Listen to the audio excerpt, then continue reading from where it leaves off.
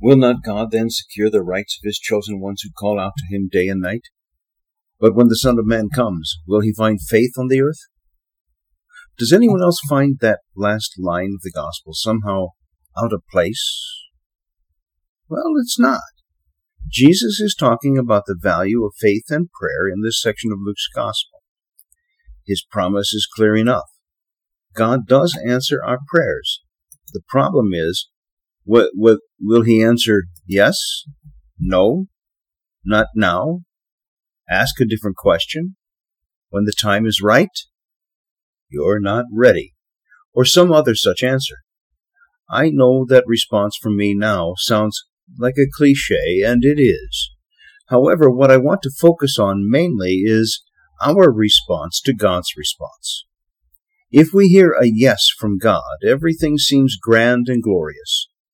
But if the answer is delayed, or is a no, the response can be terrible, like a petulant child. Jesus promised his church that it will remain true to its mission until the end of time. The church, therefore, cannot go off the path of the true faith. But God may not answer us in the timing we want or with the answer we want. And not everyone will remain faithful. Some will turn their backs on the faith because of this. St. Paul describes this as the rebellion or the apostasy that will happen near the end of time. Jesus warns about this in Matthew, where he says, "Because of the increasing of evildoing, the love of many will grow cold, but the one who perseveres to the end will be saved." This is what causes me the most concern.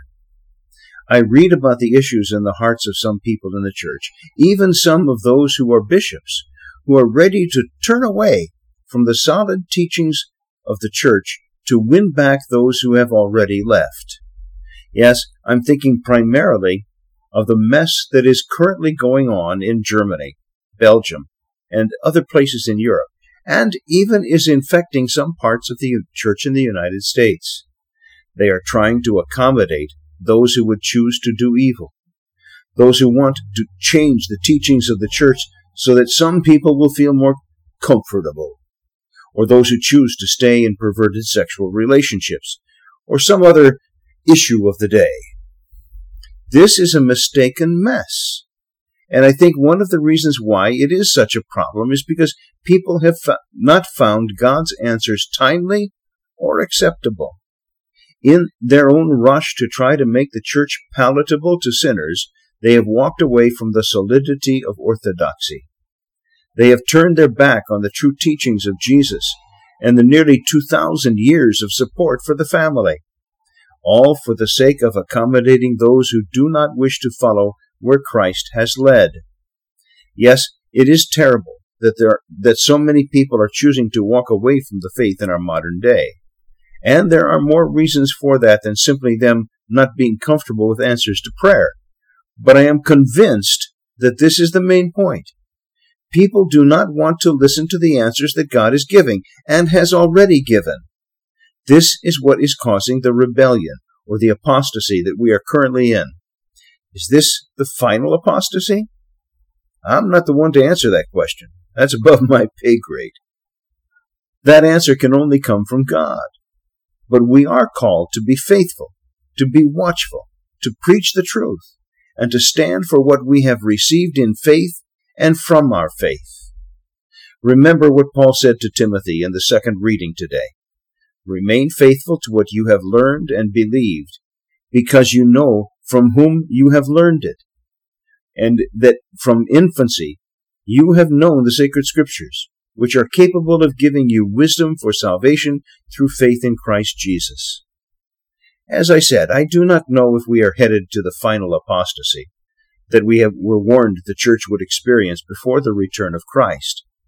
But looking at all of the mess that so many people want to make of the faith right now, I have to ask a question. Is Christ about to return? So let us pray. Lord Jesus, you have taught us what it takes to follow you. There is so much confusion in our world now, in our church now, because people have forgotten how to listen for an answer to prayer, or they have closed their ears lest they hear the truth. Whatever the cause, Lord, we need to hear your voice answering our prayers. Too many people have wandered away for reasons that they only know. Yes, our society makes it easier for them to be led astray, but that is no excuse. Help us to know the right words, to do the right things, to be the right examples. In short, to be the new apostles that your church needs now. This is my prayer today, Lord. Break through whatever is keeping people from understanding and pursuing the universal call to holiness that the Second Vatican Council urged us to pursue in your name. Amen.